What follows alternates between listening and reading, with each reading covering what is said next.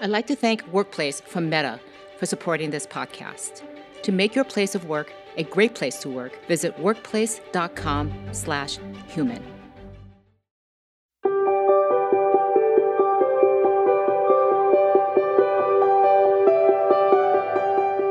Leaders have never been challenged in their career as much as they are today.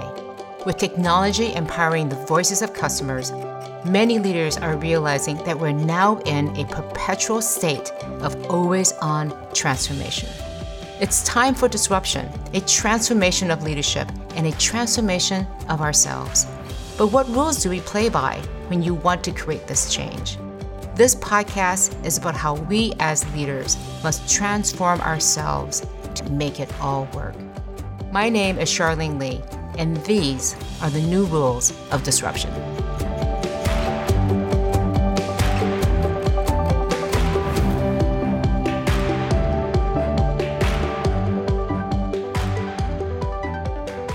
Have you ever experienced a power shift? Let me tell you about mine. I was a brand new consultant working on a case in Amsterdam, so not even in my native country in the United States. And we were presenting to a client, and my partner, after a break, didn't come back. He was a senior partner in the office, in the practice, and it was just me and him at this company presentation with a client, a very key, important client. He didn't come back. I didn't know where he was. And the client team was just looking at me and saying, "So what are we going to do now?" So I got up on stage, walked up to the front, started presenting the deck that I had helped write. And then after about 10, 15 minutes, the senior partner came in and he just waved at me. He's like, "Keep going, you're doing fine." So that was a huge power shift that all of a sudden I was thrown into a position and had to really take on that mantle of leadership and lead the discussion, lead the client along this journey. And I was at the ripe old age of 23, doing something I had no right to be doing at that stage of my career. And that to me was one of the most interesting power shifts because it was a moment of disruption for everybody in the room. It wasn't the person they expected up there, an old, wizened man, knowledgeable with his experience. Instead, they got a short Asian woman, an American on top of that, talking about something. But I had done the research, had done the work, and had credibility and was able to lead in that situation. I share that story because what we will be talking about today is the power shift, about what are the roots of power today. How do we gain power? How do we use power? How do we lose power as leaders? And it's not the way that we had in the past.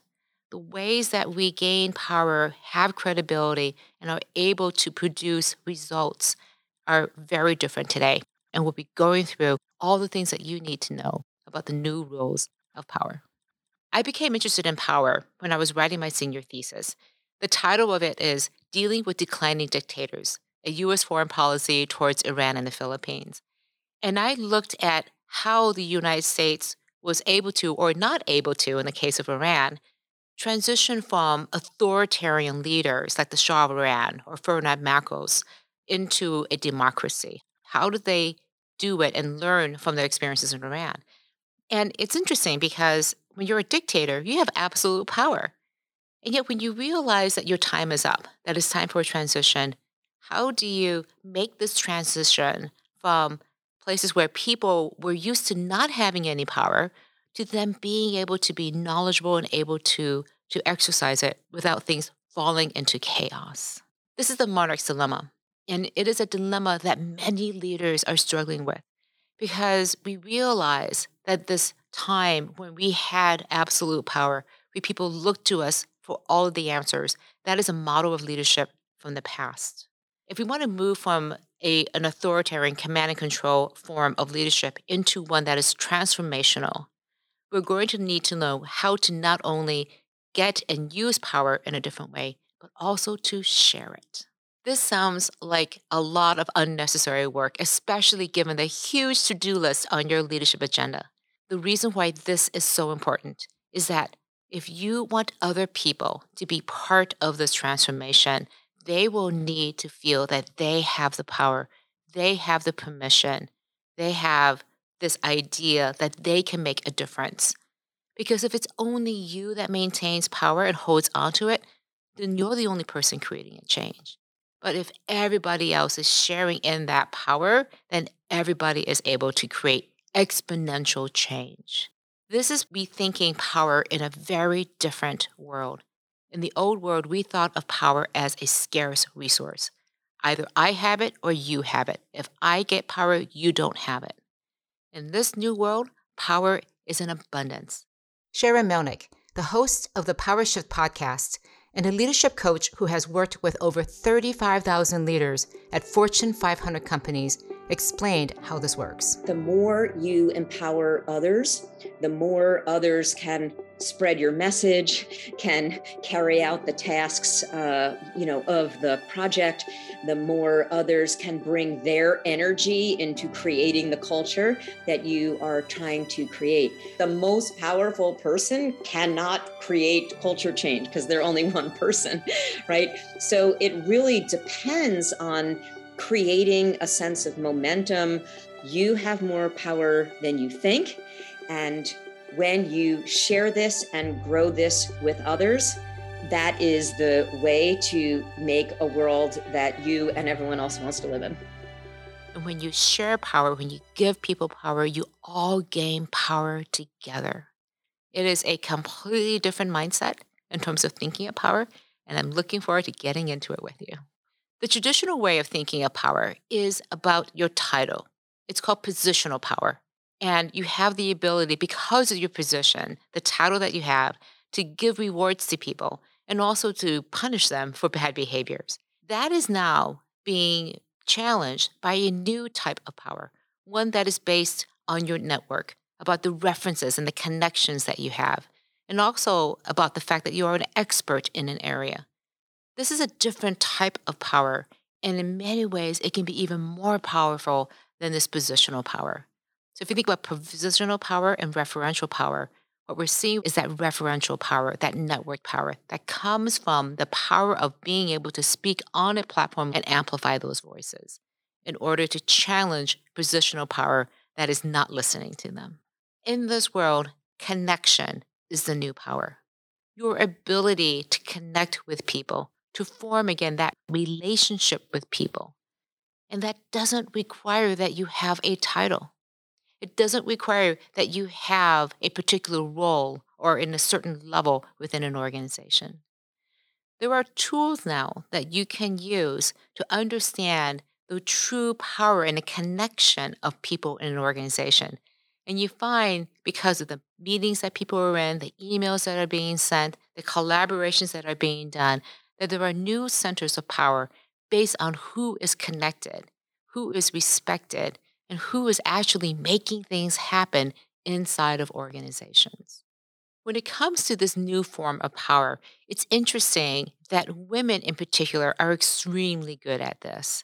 It's because we are so focused and attuned to relationships. We cultivate them. It is a prime activity for us. It is the center of our being. And because of that, we are tapping into these new forms of power and challenging the positional power. In some ways, I almost think that positional power was designed to tamper down this incredible referential and network power of women.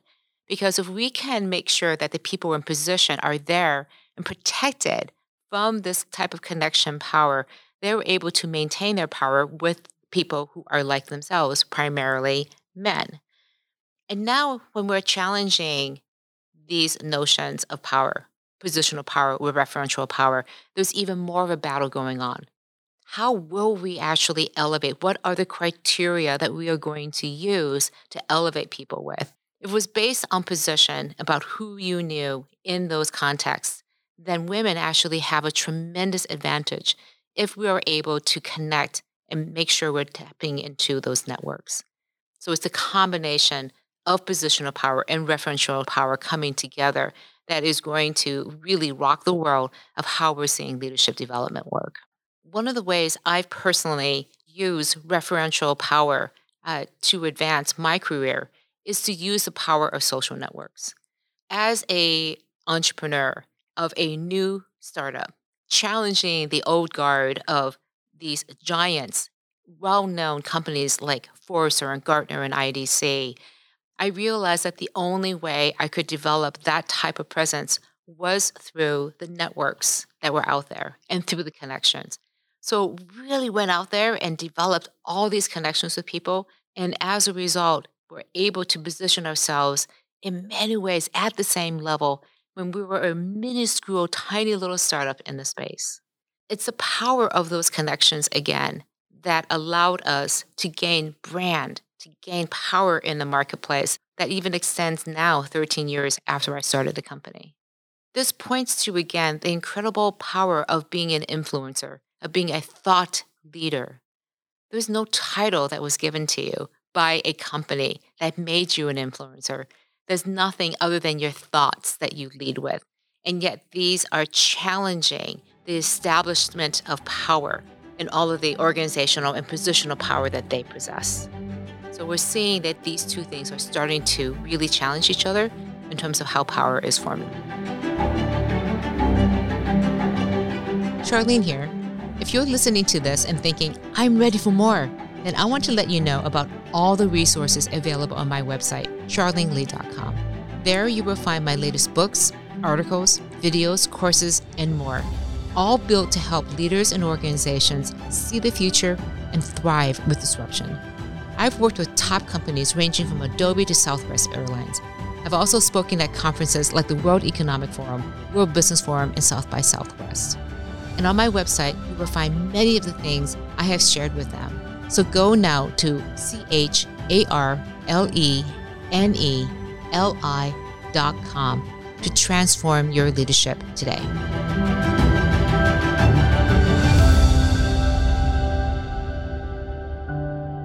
One of the keys to understanding power is that we think power is about being in control. But we have to admit that we were never in control. We just didn't know it.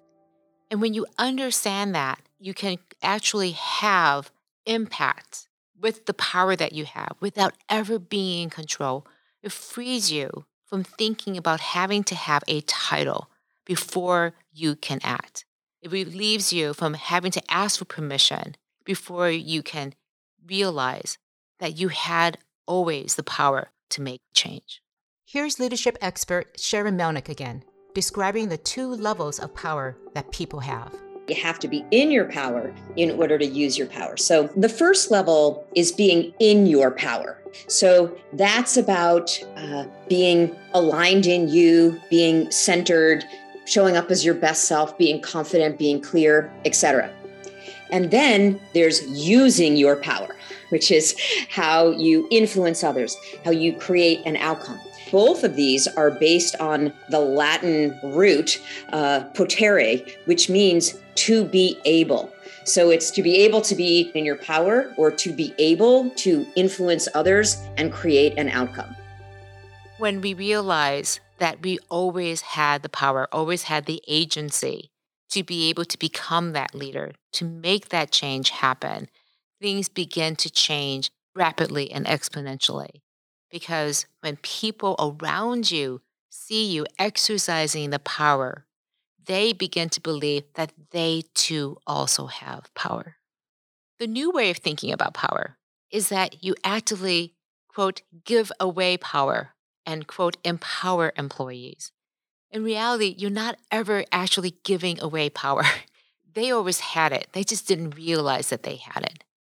And it's not really empowering them, because if you empower them, they'll be waiting for the next time, waiting for you to say, okay, it's okay. You have permission now to go forward and act. Instead of thinking about this whole idea of empowering people, I like to think about the idea of agency, about people becoming aware that they can become an agent and they can impact the outcomes of their career, of their jobs, of the opportunities they see in the marketplace. The reason why that's so difficult is they've been told their entire lives that you have no power. Sit down, shut up, stand in line, do what you're told. And yet when we say to them, no, we want you to go out there, take risks, be innovative, be disruptive, they're looking around and going, you go first. What are the boundaries for being able to do this? And so they don't even realize that they could do this and they're not used to it. So we need to be able to give them that sense that they have personal power, that it's not about positional power, it's not about your title, but that because you are a person, you see things, you have a mind and a brain and skills, it's time for you to use them. And we encourage you to use them. Passing that power, helping them find their power, is a key component of the new rules of disruptive leadership. You have to acknowledge, first of all, that you are not the person in power, that they are the ones with it, and help them find and realize their own sense of power. Most of your employees will not know how to do this. They won't know what to do with so much power in their hands. So give it to them slowly so that they learn. In the beginning, they may be coming to a meeting with a problem and expecting you to have that solution.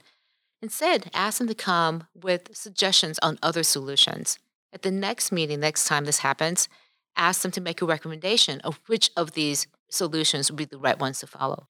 At the next meeting, then say, well, what would be the first steps you would take to make that decision happen? And as you're passing this power, as you're helping them find that they have this power, and more importantly, as you are helping them gain the confidence to use that power, it's super helpful to have boundaries, to have guidelines, to know what are the limits of what they can do. Because unless you clearly define this, they will not feel comfortable and safe stepping out of their original role. If the world is possible for them, it looks way too scary and too big for them to handle. So shrink it back down. Just give them one, two, maybe three options. But that first step of experiencing control, experiencing power, will be exhilarating for them. And if you make it safe, maybe a little bit uncomfortable, not completely uncomfortable, they will want more. One of the most interesting power shifts that we've experienced over the past year is the movement for social justice.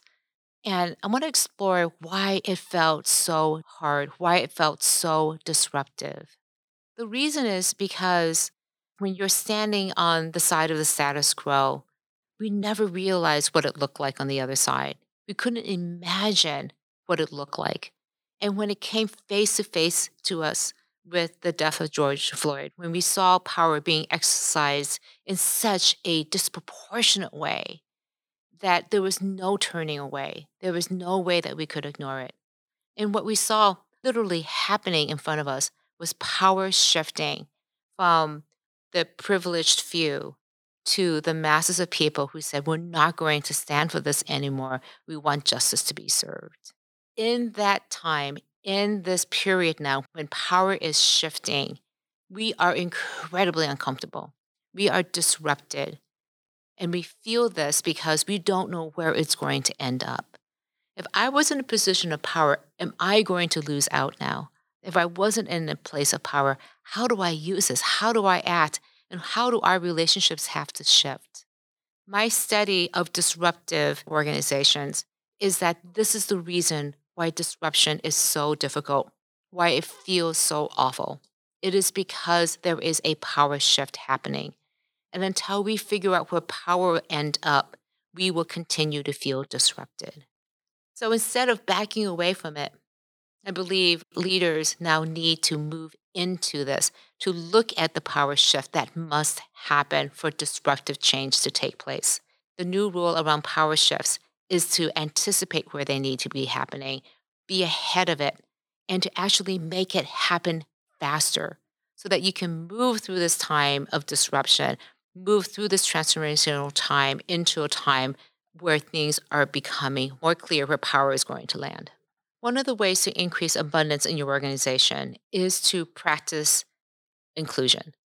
The power of inclusion is that when everyone feels like they're a member of the tribe, when they are included, when they're an insider in that inner circle, they know what's going on, then they feel safe and they can drive the kinds of change and disruption that you would not be capable of if there wasn't that level of trust.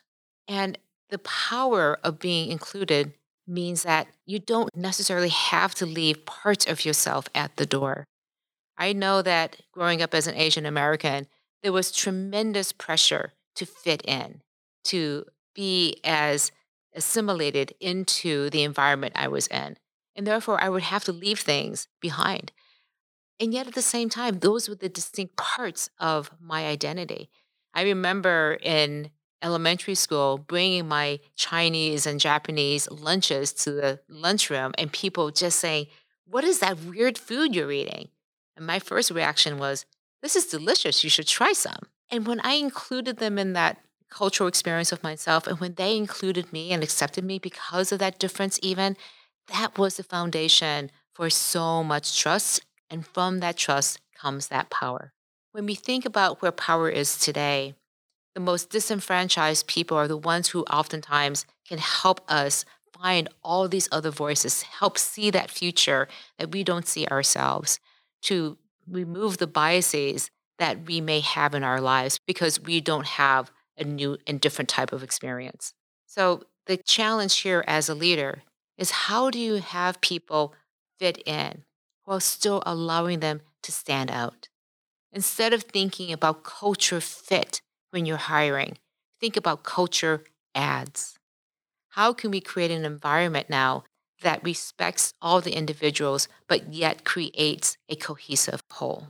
This is the place where no more checking at the door, no more code switching that has to happen. And in fact, what we're seeing is this incredible acceptance of people as they are. So the power here comes from when you allow people to be able to fit in and yet stand out. You're trading off this positional power that comes from being one of the people who are exclusively given that power to becoming somebody who may have that connection power into communities that you may not serve, who may be an expert in an area. And by elevating these people who may not have access to traditional forms of power, you're actually accumulating and distributing power throughout the organization. When we talk about diversity, equity, and inclusion, oftentimes we point at some research that shows that, hey, when companies have more women, more people of color in positions of power, in executive leadership positions, in the board of directors, they do better. They have better profits, better revenues, better and higher stock prices. Well, the reality is some of them do. This is not about the numbers. It isn't that you simply add people into those positions and you turn around the prospects of the company. Instead, there's something fundamentally different about companies who have diversity in the ranks. And that is, they allow every single person to come in and be included. It's the power of inclusion up and down and throughout the organization that is different.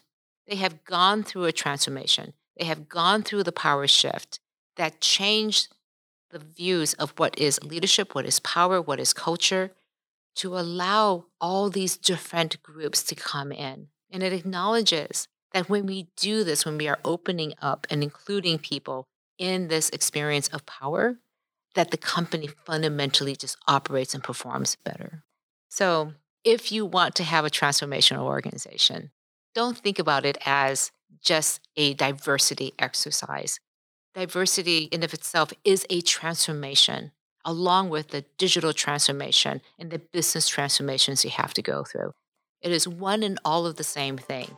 When you become a strong transformational leader in one of these areas, the other areas will benefit as well. Rule number 3, recognize the power shift.